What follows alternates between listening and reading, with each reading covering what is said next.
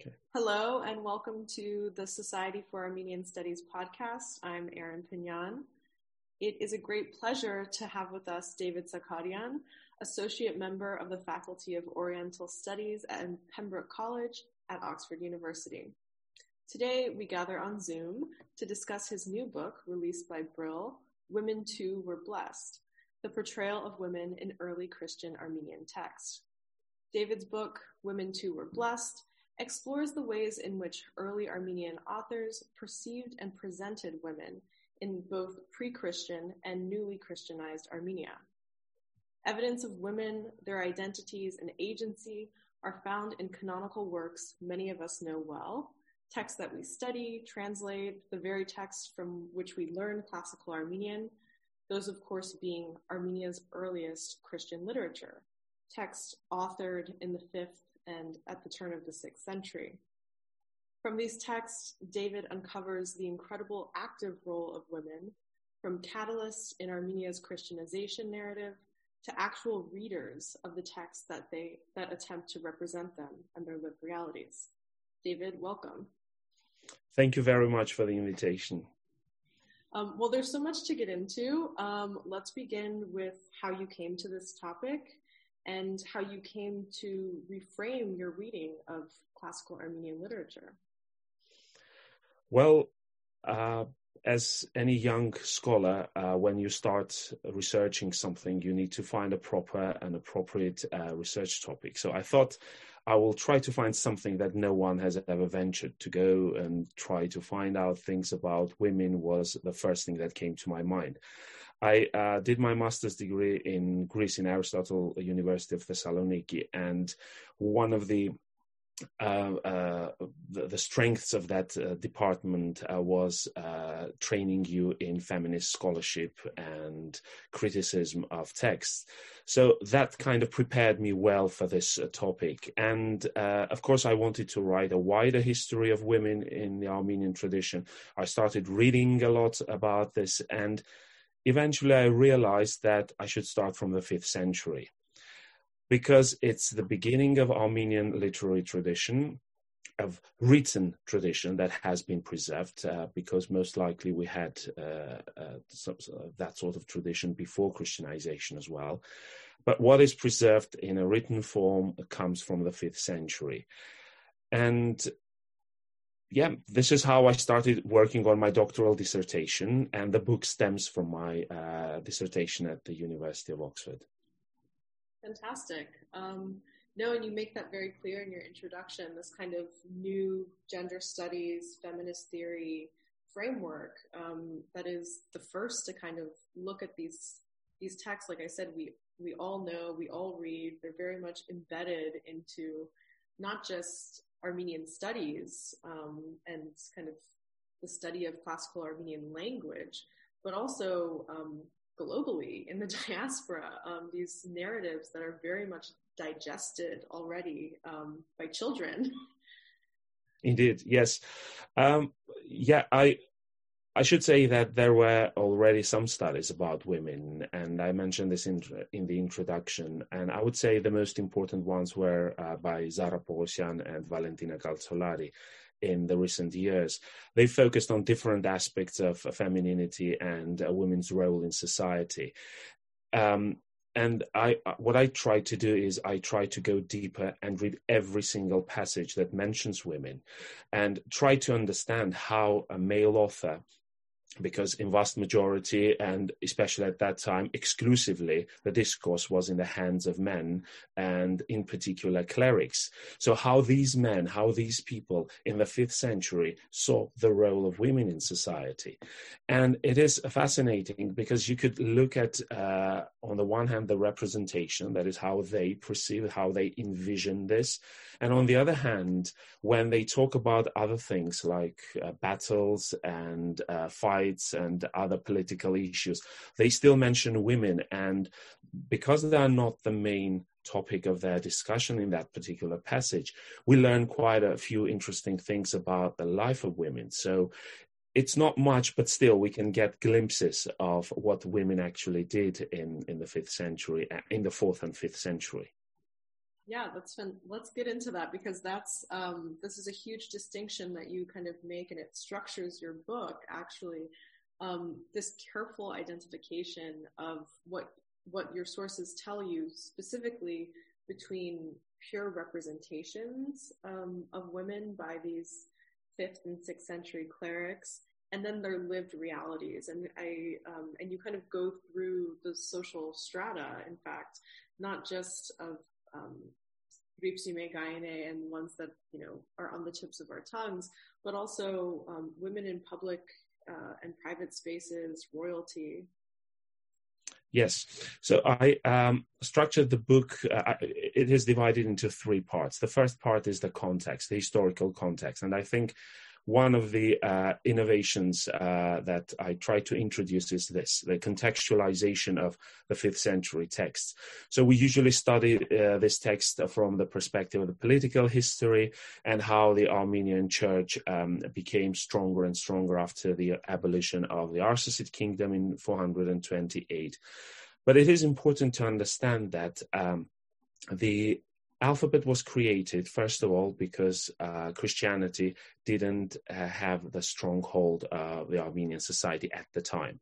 So we needed the script to translate the text from Greek and Syriac to make it more accessible to people.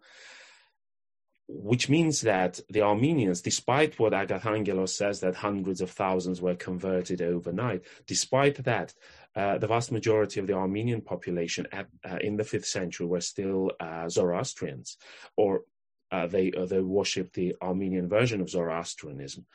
So this is important to understand, that the texts were created especially and in particular in that kind of context. And that context definitely affected the way women are presented in this text. So you try to introduce a new religion. And in order to do that, you need to speak to people their language. You need to try and present images which they understand. And this is why we constantly have references to Zoroastrian deities in these 5th century texts. We constantly see the comparison that is drawn between the two.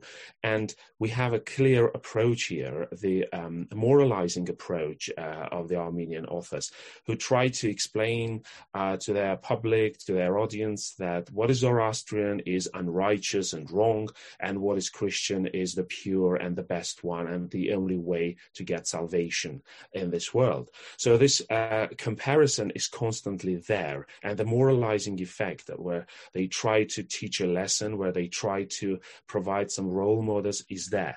So it is important to understand what the previous Armenian mentality was before Christianization, and how the Christian church started changing this or adapting Christianity to the realities in society. So that's the first part, the contextualization. That's why I focus a lot on the Zoroastrianism, on the role of women in Zoroastrianism, and also the concept of gender in this religion.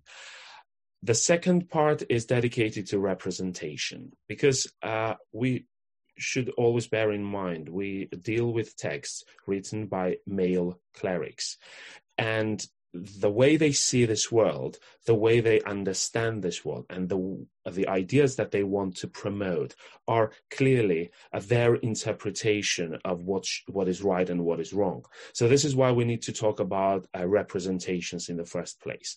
And we also shouldn't forget that every person has some agenda when they write it. And especially in the 5th century, the Armenian authors do not hide too much. They are behind some rhetorics, and they just clearly say, we want to educate people. We want to make them good Christians.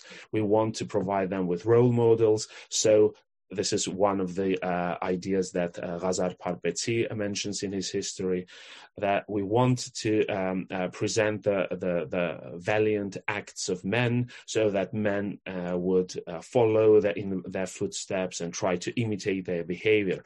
So it's clearly a moralizing approach to this. So it's very heavy-handed. I don't think anyone would miss kind of the takeaways from some of these stories. And even reading your book kind of brought back some of that, like kind of facepalm moments of reading these histories for the first time, where you're like, okay, like I get it. I get it, like good, bad, Christian, Zoroastrian, evil Armenian Persians. I mean, it's always this like very clear-cut line, I feel, between these. It's not unique in the Armenian tradition. I mean, there is a Greek influence. You find this same approach in the Greek historical text at the time. So it is kind of natural, but this is why we need to look at this text, first of all, as representations rather than a reflection of reality, what was actually happening on the ground. And the third part is the lived reality or a lived experience of people, because as I said earlier, in some cases, the authors are preoccupied with men doing some things, and at the same time they mention women as well. But women are kind of part of the entire picture. They are not the focus. And as a result of this, we get some interesting glimpses. And I try to kind of dig into this and try to find every single description of women doing something and being in certain places.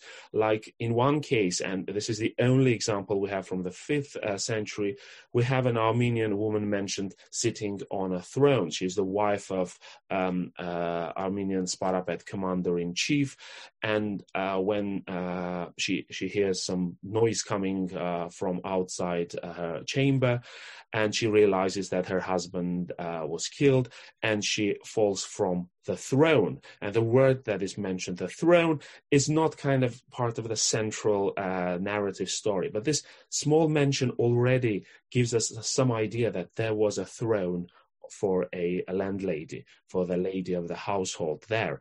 And there are many instances like this where you can find very subtle details about the lived reality. So I tried to bring this in the third part of the book. Yeah, and things like, your kind of philological understanding of things too really comes through, specifically in this throne reading. It's not just what we can find out about the domestic spaces, or there's just this one woman's interior space, but what was the Sparapetutun about? Like what was the financial component? Where were these people living? Was it palatial in any way? So I think it feeds both ways, which is really fascinating. To that end, you kind of begin, like you say, with this pre-Christian Armenia, and you begin, in fact, with describing the goddesses, particularly Anahit, who features prominently in the pre-imprisonment of Krikor Lusavoric. Can you talk more about Christian and Christianized women, kind of in history of the Armenians? I mean, and Armenian women, because notably, some of these women in these stories are non-Armenian. Yeah, that's a very interesting question. If we look at all the texts that we have, the references not only in the Armenian sources but also Greek ones, we see that especially the cult of Anahit was very strong, and we have constant references in both Christianization narratives that we have in Agathangelos' history, we have in the martyrdom of Saint Sanducht and Thaddeus. Anahit appears in different shapes and different contexts. And of course, she is presented in a negative way in comparison to Christian women. And this is one way of trying to demystify the Zoroastrian gods and goddesses and try to fill them with Christian images. When we deal with a female deity like Anahita, we have the Christian women coming to replace them and become sacred. So initially this happens to Haripsime. So there is a clear comparison with Haripsime, and we see very well that Agathangelos on purpose shows how Anaid is a pagan, untrustworthy goddess, and Hripsime, on the other hand, is a real, pure Christian woman who managed to defeat King Tartat, who was very famous for his strength and for his military accomplishments. All of a sudden is defeated in his own chamber after an 8-hour fight against this very gentle and little lady, Hripsime. But because she was inspired by the divine spirit, by the Holy Spirit, she manages to come out of this victorious. So we clearly see here this attempt to destroy the old beliefs by bringing in the Christian images and creating some very potent images of women present there. Now, on the other hand, if I continue with Agathangelos, we see that he doesn't only present some idealized women who dedicated their lives to God, and he at the same time introduces real women. Armenian queen is there, Armenian princess is there, and the daughters and wives of the nobility are present there in very important events. So we have these two approaches. On the one hand, the idealized image of a Christian woman, and on the other hand, real, actual women who are also Christian now, and they tried to change the society. They contribute as much as they can. And here comes the link to Zoroastrianism. So in my understanding, if you look at Zoroastrian religion, gender doesn't play an important role there. We have deities, female and male, on both sides of the camp. So you have the powers of evil and the powers of kindness and goodness, and you have both male and female deities there. This is also very convenient in the Armenian language. We don't have the distinction between the gender. So in this case, again, in the mentality of people, gender does not play an important role. It's rather who you are, what you represent, the values that you represent. So if you read very carefully through all these texts, we could clearly see some sort of collaboration, a description of a collaboration between men and women, between righteous men and women who try to bring Christianity into forefront and try to promote the ideas of Christianity. So the Armenian authors are trying to bring in both sacred, holy women and at the same time real, actual women who are next to them. Like in Ghazar Parpetsi's history, we have actual women who educate their children, who try to help their husbands in the household. And this is another important thing. I mentioned this in the book, that we shouldn't forget about the structure of the Armenian society. So you normally see Armenian nobility living in some fortresses, in some remote areas. So urban landscape is not very strongly present, especially in the 4th, 5th century. So we don't have many cities. And the vast majority of the nobility lives in secluded areas. And then we have constant description of men fighting some wars, or joining some armies, or doing some hunting. This is a popular pastime. And then you think, so what, start talking about men doing things. Yes, and this is what the authors are preoccupied with. But then at the same time, we need to understand, we need to have an economy. We need to have we have a household. So who's doing everything there? Who is contributing to the production of wine, which they always speak about, the fine wine they were drinking, and everything else within the household? And it is, I think, obvious to me that women, the land ladies, the usually the oldest lady in the household, who is the head of the family, she's the one who manages the entire household. And when we say the household, it's not just the castle, the fortress where they live, but it's also the lands around it, because we have an agricultural economy primarily. And if men are absent all the time, if they are constantly fighting the wars, it is only reasonable to assume that the entire economy is based on the shoulders of the woman in the household. So in that sense, we see again some sort of collaboration and cooperation. This is not something that the authors are interested in talking about. They talk about the public space, politics, and that sort of thing. But in the background, we see this happening, a very important role that women play in society. Exactly. And I find that beyond looking at the public space, your reading of these texts, because you are reading five, both historical or what are self-called patmutyuns, histories, and then other sources as well. But you're also putting these women authored by different men in conversation with each other. So one of the fascinating things about reading your book is that in one sentence we have a brilliant comparison between Sanduch and Tripsime or Ostroveduk. We have these great comparisons that perhaps the authors kept in mind as they were writing, but you certainly bring those to the fore. Yeah, I think the concept of intertextuality is present in all of these works. These texts were not just created out of nowhere.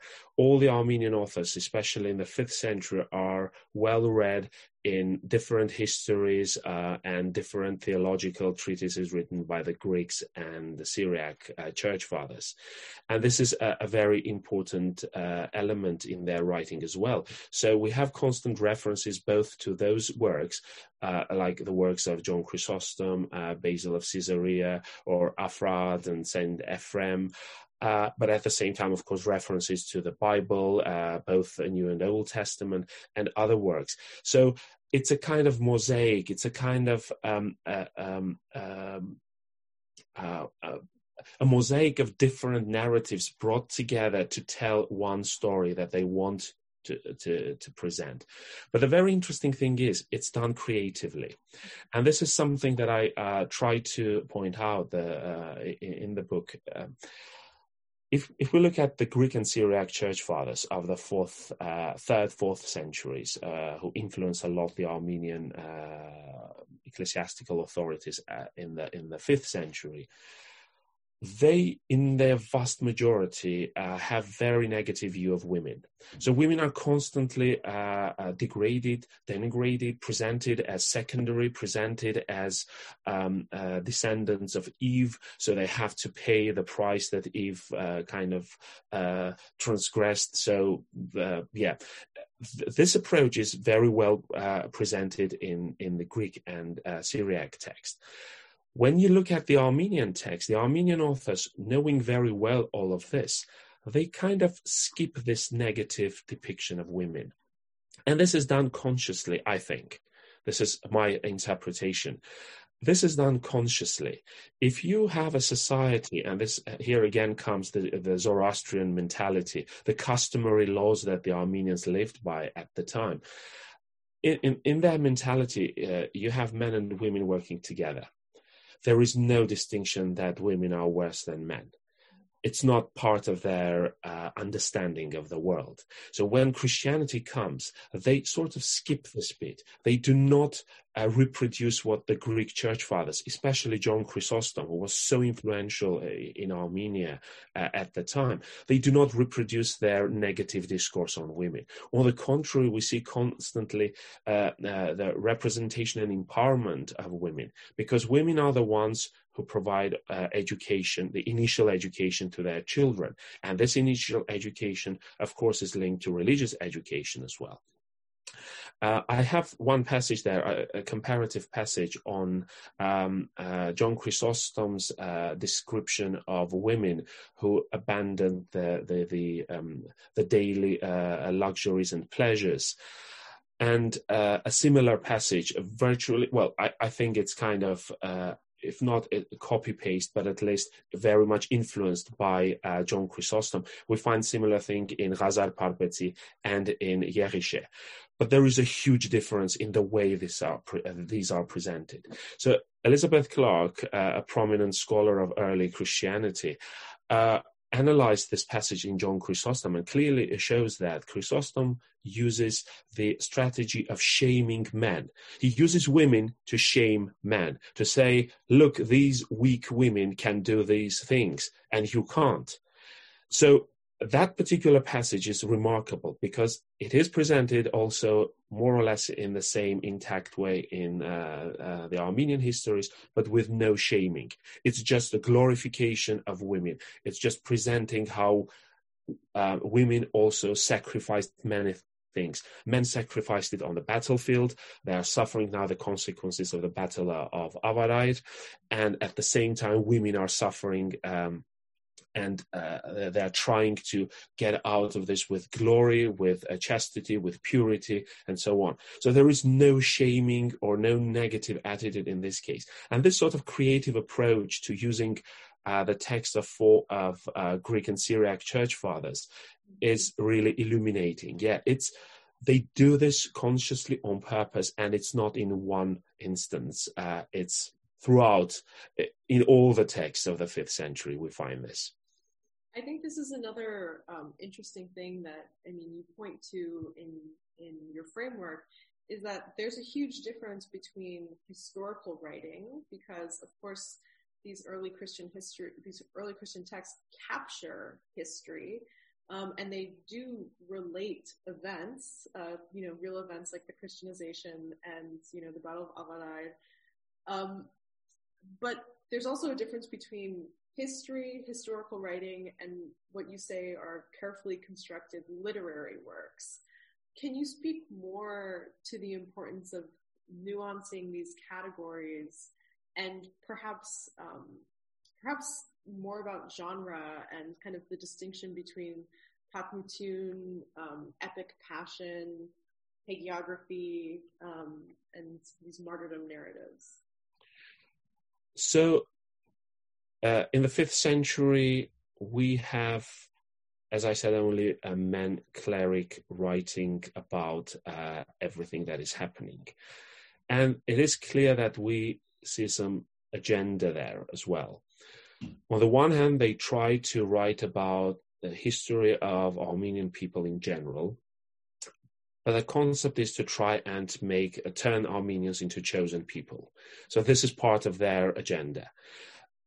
And this is clearly seen, for example, in Agathangelos' text, especially in the teaching of Saint Gregory, where he mentions that the Armenians approached God. Interestingly approached because the holy saint women shed their blood in Armenia. So they become the intercessors between the Armenians and God.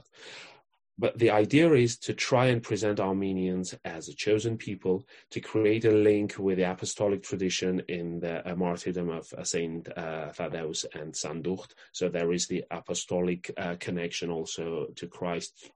So there is a conscious attempt to write a history, but a Christian history.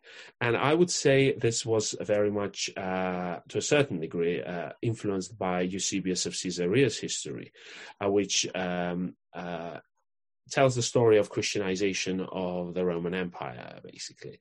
And this sort of approach to try and show how valiant kings became they were initially pagan, but then they became pious Christians, and how Christianity, the true teaching, spread. So this is why it is very difficult to distinguish, especially in the 5th century, between a history and a literary work. It's kind of intertwined. So you tell a story, you tell a historical, you try to describe the historical reality, but at the same time you include so much rhetorics there, so much intertextual reading of other texts, that it becomes a very interesting, unique mix in the 5th century. So the distinction into a specific genre is very difficult to make. All these texts are imbued with Christian imageries. all of them, without any exceptions. Some of them, like, for example, Jeriche's history is very much constructed around the sacrifice of the Maccabees, especially when he describes the Battle of Avaride. It is mentioned in the text, as late Professor Thompson clearly showed this in his introduction to Jeriche. It is something that you find both, like, from the historical point of view and from a literary point of view. The language is very beautiful and elaborate. They try to make some comparisons and use allusions and metaphors throughout the text.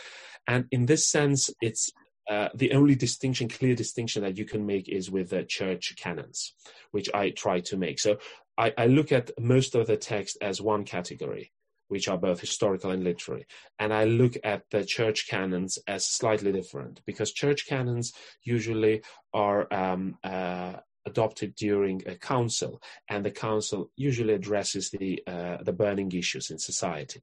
So when you look at it, you can try and understand what problems the church was facing at the time in relation to the members of society, and what sort of regulations they want to take so that they could control them in one way or another. So there you have something like a document which is devoid of any rich rhetorical ornamentation, and you have the histories where you do have all of this. And this is something that Avril Cameron discussed in her many works on early Christianity, how the metaphor functions in those texts, how the Christian authors try to write their text using the metaphor to try and convince people that Christianity is the right choice for them. There is also a very interesting distinction. So in the Greek tradition and in Syriac tradition, in the 4th century already, we see a very big shift in discourse. And interestingly, Avril Cameron mentions this, that the Christians lost their battle for historiography. So more pagan authors were writing histories rather than Christian authors. In the Armenian tradition, we don't have that. We have the Armenian authors, mainstream literary works are produced by the church, and they are both historical and literary at the same time. So metaphor is kind of at the basis of this, and at the same time you see that through this metaphor they tell the story of what is happening, or how they see things are happening in society. You end your text kind of with a postscript and a bit of a positive call to arms. In a way, you've kind of captured every facet of women in late antique Armenia.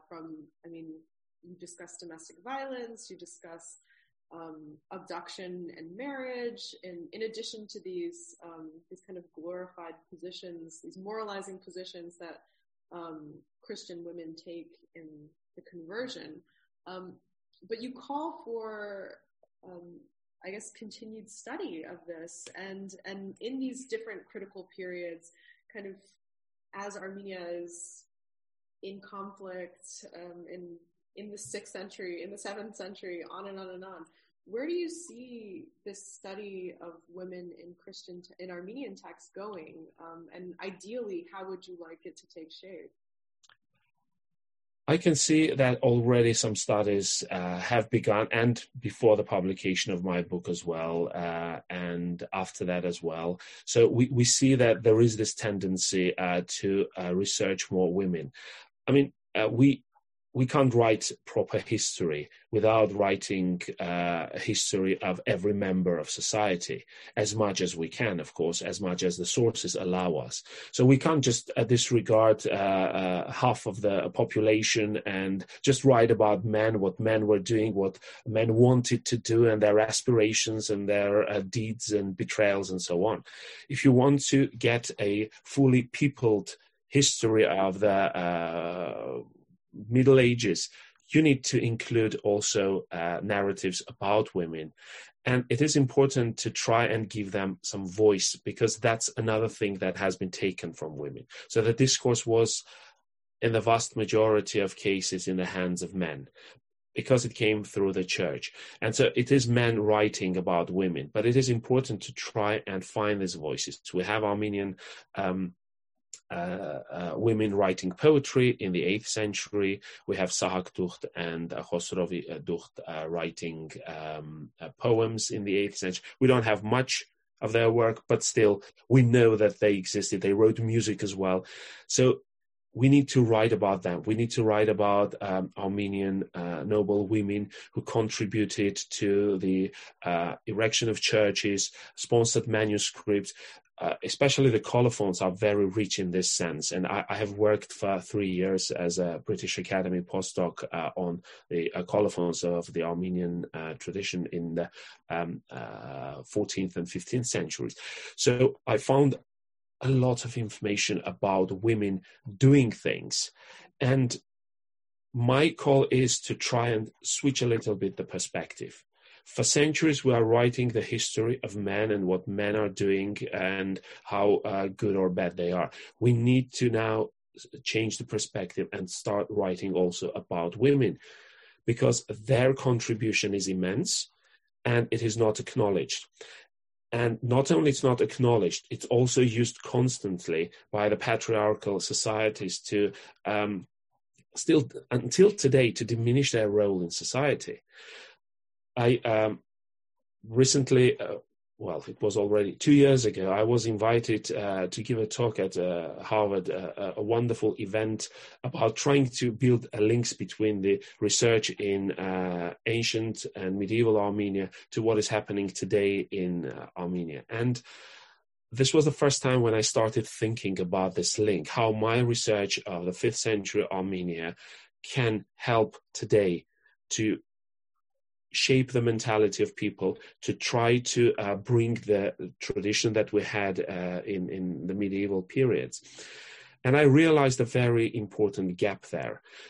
Despite the fact that when you read the text, you clearly see this, like in Agatha Angelos' case, in Sandokh's case, these women lay the foundation of the Armenian church.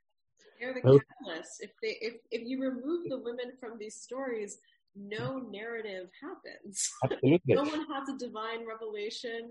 Krikor is left and Hodrid up. Like, that's it. Exactly. And they also, this was pointed out by Valentina Galsorad, it's very interesting. Symbolically, the first churches are also built where these women were buried. So they both physically and symbolically form the foundation of the Armenian church. And the Armenians take pride in being the first Christian nation. Fine. But let's tell the story in the right way. Let's try and present how it is actually written by by the 5th century authors, by those who transmitted this story. And there you clearly see that women are presented as powerful agents of Christianization. So let's tell this story. But then when you look into contemporary Armenia, we still see that the church, in many cases, unfortunately presents it as a masculine endeavor. Like the gates, the newly built gates in the Holy See of Echmiadzin present only Saint Gregory and Tartat, as if they are the two agents of Christianization of Armenia, while without Hripsime, without her companions, without Khosrovi Duht, even without that woman who is unnamed, who was throwing the bread into the deep PTS to save Saint Gregory, without these women, none of that would have happened. So I think it is important to tell the story in the right way, to present the tradition as it was. And we need to celebrate these women. I mean, we are so happy to see so many beautiful churches, medieval churches around Armenia.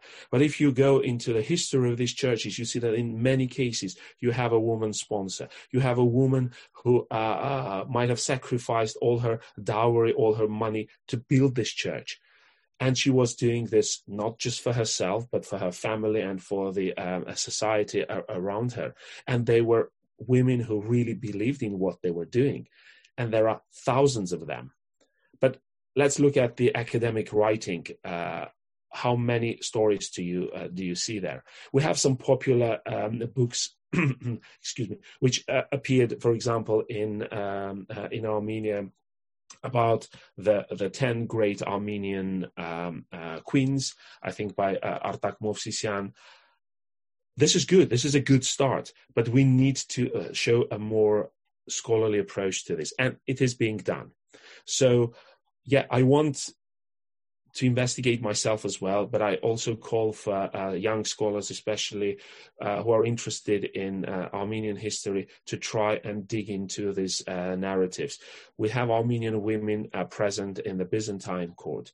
How Armenian they are, it's difficult to say, because they might be third generation Armenians, but still these are women who play an important role there. And we have Armenian queens in Jerusalem, very important ones. Yes, we know all these stories. We need to tell their stories. We need to make them the focus of our scholarship, because only in this way we can write a complete history of Armenian people, and not only. What do you think contributed to this neglected perspective? Because as I was reading your book, I went back to my Thompson, and I'm rereading this. History of the Agaton Gehos's History of the Armenians, and it's there. It's like you say, they're in colophons, they're on hashkars, their names are present, their histories are not obscured whatsoever. So what do you think contributed to this neglected perspective? I mean, clearly many of us are guilty of marginalizing these women, when in fact, they tell us, and in fact, these men tell us that they were very important. Yeah. I would say it's not just in the Armenian studies. It was throughout scholarship in the Western world and everywhere else. And only with the feminist movement and new approaches to studying history, these stories of women became known to the public. So it was in general the problem of academia. It was very patriarchal, it was very male-centered, and it constantly presented this idea that the public space where men are the main protagonists, that's the most important thing. And it was kind of the perpetuation of patriarchy in academia. So in the 60s and 70s, this starts to disintegrate slowly. And I'm happy to say that in the 21st century, we have made a lot of steps ahead, but still a lot should be done. So you could see that scholars in different fields now start writing the history of women. So women's history and gender studies have become I wouldn't use the word fashionable. I would say more important, more significant, and it's good that it's in some institutions. It's also the mainstream research. So it's not just the guilt of the scholars of the Armenian studies, but it was in general the tendency. And now things are changing, and they are changing in a positive way. And I really hope that we will have more and more studies coming in the next years. So I know some PhD students already working on it. You're working on similar issues of representation. So hopefully we will be able to focus on women, give them voice, try to present them, try to make them as protagonists, because they are protagonists and they are there. We just need to switch the perspective. We should not look just into the political developments and into the wars, but also common, simple people who live their lives. I mean, this is also important history. They form part of the history as well. Of course. So now that you've wrapped up this book project, what's next? I know that you mentioned working on the 14th, 15th century colophons. Are you developing that project, or are you moving to the 6th century? Well, at the moment, I'm working on two book projects. So both of them are linked to my British Academy postdoctoral research. So I translated and studied quite a few colophons from the 14th and 15th century. I think quite a few is an understatement. Well, no, there are still thousands of them. So this is what I could say. But I also found many interesting things from earlier periods. So I'm not limiting myself to 13th, 14th, 15th century, but I go, the colophon, the tradition of colophon writing became as a separate genre in the 10th century onwards. So we have very rich material from this period. And I'm trying to write a book. The first book, it's already halfway through, I would say. It's about the way the world is presented through the eyes of medieval Armenian scribes in the colophons. So how they see the world around them. They don't write a global history. Mm-hmm. They write the history of their location. They write the history of their monastery. They write about their interactions with the overlords, usually Muslim overlords. They write about common, ordinary people who come to the monastery. So in that sense, it's very interesting because they open some doors into the world of medieval Armenian people, and not only Armenian people. So that's the first project I'm currently working on. And the second one is, while researching this period, I found out that the text of Tovma Medzopetsi, the history of Tamerlane and his invasions, has been translated by Robert Bedrosian, but this translation was based on the old Paris edition. So in 1999, we have Levon Khachikian's new edition, new critical edition of this very, very important text. And my second project is to translate this into English and make it accessible to those who can't read classical Armenian. It is a very important text because it is the only lengthy historical narrative that we have from the 15th century, which presents the Christian perspective on the invasions of the Timurids, the Akkoyunlu, Karakoyunlu, Turkic tribes coming and occupying this territories. It's a fascinating text, a very rich text. So, that's kind of the second project.